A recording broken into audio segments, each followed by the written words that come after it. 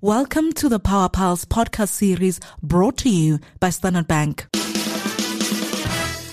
Well, it's the final episode in our series, which began way back on the 23rd of August, looking at PowerPulse and how it assists businesses and, retail consumers as well in getting into renewable energy.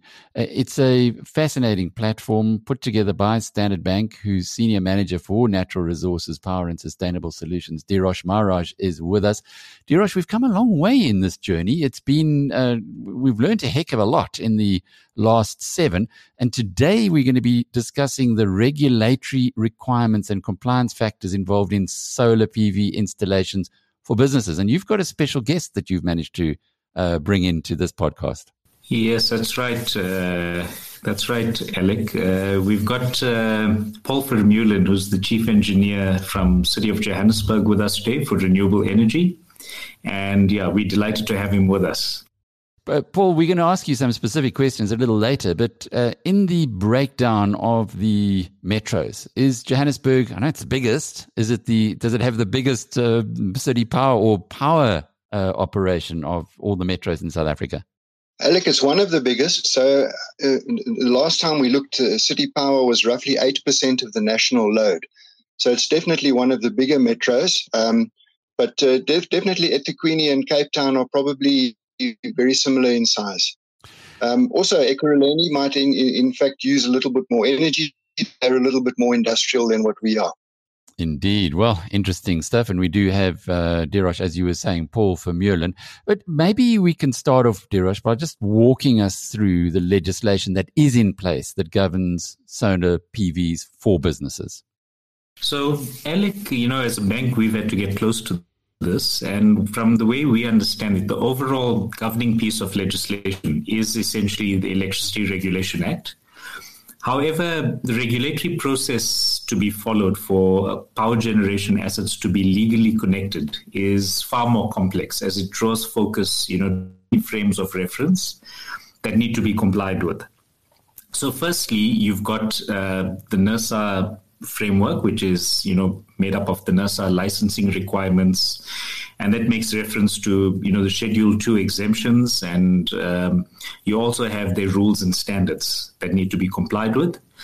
In this particular space, we've seen the government has shifted to supporting decentralized power generation, and you would have heard recently, they've increased that threshold from 1 megawatt to 100 megawatts. So any system below 100 megawatts doesn't need a NERSA license any longer.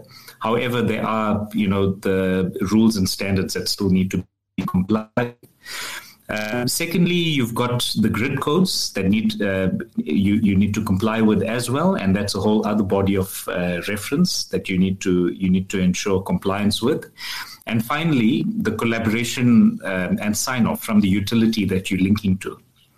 And this could either be Eskom, where the requirements need to be fulfilled to conclude the electricity supply agreement, or the municipality like City of Joburg or Ekurhuleni, where the relevant bylaws need to be complied with. And sometimes there's a connection agreement that needs to be concluded as well. So in broad strokes, that's essentially what the regulatory environment looks like. Now that increase from 1 megawatt to 100 megawatts has thrown a big opportunity there. But what about the different types of installations that are permitted? Perhaps you could give us some pros and cons of those.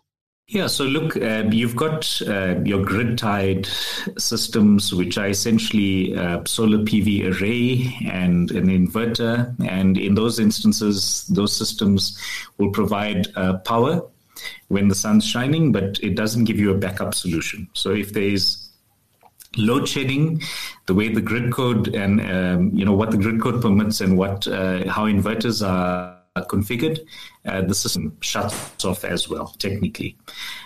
You've also got backup systems or hybrid systems, which have some component of battery storage. And in those systems, you're able to island the system adequately, safely, so you can still use your solar and batteries when there is load shedding. And then you have completely off-grid systems, which have no link to the grid. And when you look at those three systems. The pros and cons, obviously, an off-grid system, you completely self-reliant. However, there's no safety net. And the costs are quite astronomical when you're going off the grid because, battery storage is still quite a costly undertaking. A backup system is something that you sometimes, especially now with the load shedding that we've seen or the challenges in supply months, it's becoming more and more a viable solution to consider because, you're basically saying, I want solar, but I also want 4 hours of backup. And while very costly, you sometimes, when you establish the downtime costs, are able to justify it from a cash flow perspective. And then the simplest system, and simplest from a cash flow perspective to justify is a standard grid system. However, you don't have that backup capability. So when there's load shedding, you are also load shed even if you have solar. So another consideration is be feeding back to the grid or whether you're not going to be feeding back into the grid. And, that is another component. Eskom allows you to bank, but you've got to follow the process and ensure you've got the agreement in place to feed back and actually register, that you're basically using the Eskom grid as your storage capability. And a lot of municipalities allow for that as well. So those are various types of systems and configurations. And those are the pros and cons on a high level. Paul, perhaps you could give us an insight or an overview of the regulatory and compliance factors that businesses should be aware of before they initiate a solar PV installation. Thanks, Alec. So I think the first one is that in terms of the National Distribution Grid Code, which is a mandatory piece of legislation, it specifies that an end user or a customer must inform the network service provider of their intention to connect any form of generating plant to the grid. And if I can sort of liken it to, a road traffic network, you've kind of got to know that what the rules are to connect. And you need to get hold of the supply authority to say, look, this is what I want to do. And does it sort of fit in with how that roadway or that network would be used? So the first issue from our side is a safety concern. So, and it typically applies to what Deerosh mentioned, a tied inverter. So this is a device that can run in parallel with the grid. And that equipment must be certified in terms of what we call NRS 097, a piece of legislation that's not mandatory, but Eskom, as well as all the municipalities, require adherence to that particular specification. And what that spec says is that the inverter equipment must be able to detect when the grid has gone dead and stop feeding energy back in. So from our perspective, that is a key safety issue, because if an inverter, for example, starts to feed power backwards into the network, we could have an outcome wherein one of our electricians could be trying to solve that particular problem, but energy would be coming from the wrong direction, which you wouldn't expect. So we expect that the inverter must have that capability to detect a dead grid and immediately stop feeding energy back into the grid. It doesn't have to stop supplying the local place, but it must definitely stop feeding back power back in. And then the second main concern, which is why we have this legislation, is that we need to prevent power quality issues from arising. And what I mean by this is that you're connected to a network and your neighbors are connected to that same network. So if you propose a system that's too big, for example, it can introduce overvoltage conditions which start to impact your neighbors. So as the supply authority, we need the tools to manage that situation. So that's why there needs to be an application process where you come to us and you ask, can I connect this particular equipment or this size of equipment at this point of your network? We then use that NRS 097 spec to have a look, does it sort of fit within what they call the simplified connection criteria? If it does, then the process will be to say, okay, technically your system looks fine, you can now go ahead and in fact install it. In fact, that same spec also says that if your system is bigger than 350 kilowatts, you should do a network study to make sure that those effects are not going to happen on the network. And the good news that I can give is that on typical metro cable networks, we haven't really seen big issues with power quality and over voltage. It's a little bit different when you're on a rural farm line, because now you put a generating source at the end of the line, it will in fact cause voltage rise issues. But we've seen some fairly big systems, 3 to 5 megawatt size systems connected onto our cable network, and that hasn't been a problem for us at all. That's good news indeed. Sorry, Paul. I mean, what are the requirements then when it comes to metering? All right. So in terms of the metering, we do already have a prosumer tariff, although that's an unusual word. It's a feed-in tariff. So if you're connected to the network, you have a surplus. What is required is a meter that's able to measure that surplus coming back into the grid.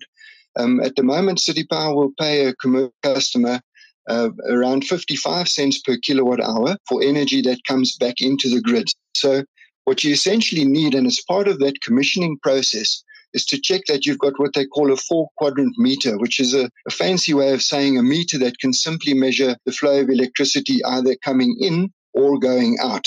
So it's not net metering. It doesn't sort of turn backwards. It's a meter that's got 2 separate registers, one that measures consumption separately to one that measures export. And then your bill is worked out according to those particular meter readings. So that's real good now for Johannesburg businesses or businesses that fall under your ambit. But are these regulations and procedures standard across all municipalities in South Africa? All right. So the good news is that there are 170 odd separate municipalities in South Africa. And at the last count, there were over 50 that had in fact applied to NERSA for feed-in tariffs. And that number grows every day. We've had the likes of SALGA and AMU, for example, doing quite a lot of work to prepare municipalities to in fact do this and get their processes in place. So one good spin-off of this is that in quite a few cases, the process is more or less the same. I've got to say that it's slightly different for different municipalities. But in general, that application process is more or less the same because most of these municipalities have been guided by training that, for example, that SALGA has offered.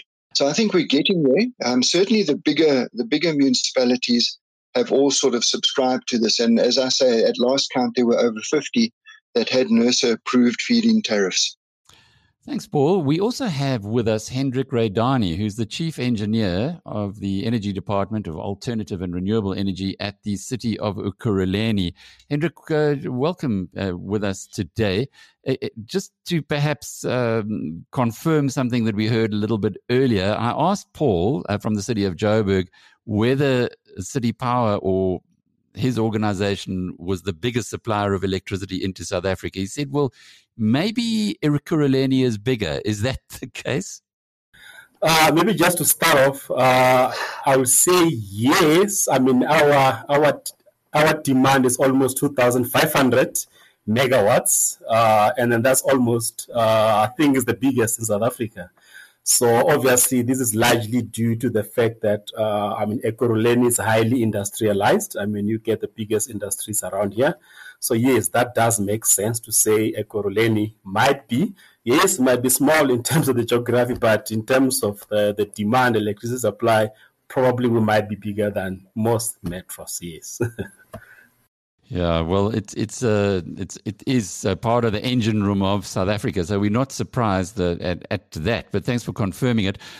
Could you just give us some insight into the regulations and procedures at Ekurhuleni and how, or whether or not these are applicable all over the country? Again, just so that those who are using PowerPulse, the companies who are installing solar PVs, have a feeling or a sense of what regulations they have to go through? Yeah, I mean, obviously, I'm not sure if maybe Paul might have mentioned it before. There is also an initiative by SALGA, MAU, Sustainable Energy Africa, where they try to bring most municipalities, into that working group. And then I think last time I checked, almost 40 municipalities across the country have joined in, where they're trying to standardize everything. That it goes across all the requirements. So I would say almost 40 across South Africa. Most probably will have more or less the same requirements, but obviously it depends from one municipality to the other. I mean, for example, we from Ekurhuleni side, we normally request, especially industrial customers who wants to install these embedded generators, anything above 350, we normally request a grid impact study, at least just to show or simulate how that generator will actually integrate with our grid. So now, obviously, due to capacity, there are some municipalities that can do those studies in-house, but now, obviously, smaller municipalities might have to outsource that function. So, yes, I was saying almost 40, probably more or less the same. But, yeah, there are still some municipalities who, unfortunately, they haven't been part of that working group. So you might find that there might not be any requirements, and find that customers wants to connect, but now they end up getting frustrated because there's no standardized application process, evaluation, and integration process. And what are the penalties or consequences of not following the regulations and procedures? Obviously, you'll know that as municipalities, we actually operate based on a policy, on an approved policy, and then now we do have approved small-scale embedded generation policies, but now that policy is worthless if it's not backed by a bylaw. So now, once the bylaw is passed, meaning that now it actually enforces whatever is described or detailed in the policy. So now, if it means that now we give a customer's chance to register and that they don't register, we've got the right to actually disconnect power, because obviously most of these systems are grid tied, meaning that they need a voltage pulse from our grid to operate. So now if they don't want then to operate or to register their systems, we've got every right to disconnect. I know some municipalities, last time I checked, City of Cape Town, they went as far as giving customers a grace period in which to say for the next 3 months, if you don't come and register, you're going to come and disconnect power, and there are some fines imposed, I think almost 6,000. But as the City of Ekurhuleni, as yet, we are not at that point where we'll want to enforce it, because now once you do that, you need to have capacity in-house to deal with the influx of registration. So as it is now, just to try, there's still enough time for people to register. But what I've picked up is that most industrial customers, they do register, and as opposed to residential customers, because most of the guys that are doing the installations are more professional. They understand the regulations. So now you'll find that I would say 80% to 90% of applications that we receive is mainly from commercial customers, and then their installers, because now they are more reputable. So they will actually push for registration with the council. That's some useful input from Hendrik Raedani, the chief engineer of alternative and renewable energy at the City of Ekurhuleni, and of course Paul Vermeulen ahead of him, who has the same job at the City of Johannesburg. But Deerosh, to bring it down to practicalities as far as those who use PowerPulse are concerned, it sounds like there's a lot of steps that businesses have to go through to make sure that they're compliant. They don't want to get those 6,000 Rand fines, or perhaps even higher elsewhere in the country. So how does PowerPulse help them to navigate all of this? So, Alec, PowerPulse, has basically, one of the key value adds is that it's a guided process for the customer. And the major challenge a client faces when implementing a system is that as the owner of the connection point, they are responsible to ensure compliance with the regulation, and not being compliant with the regulation can result in the system either being deemed illegal, as you've heard, or being a safety hazard, which is actually the bigger issue here. So to solve for this, through the PowerPulse process, we've ensured that our partners are clear on the regulatory procedures, and they guide our clients in this process in the correct manner. Further, as a bank, when the bank funds these projects, we implement fail-safe conditions in the funding terms to ensure that the system is legally connected. And that's done to further protect our clients. PowerPulse by Standard Bank is an end-to-end online solution built to match businesses with trusted suppliers and deliver the right technical, legal, and funding solutions. For more details, email us at powerpulse@standardbank.co.za.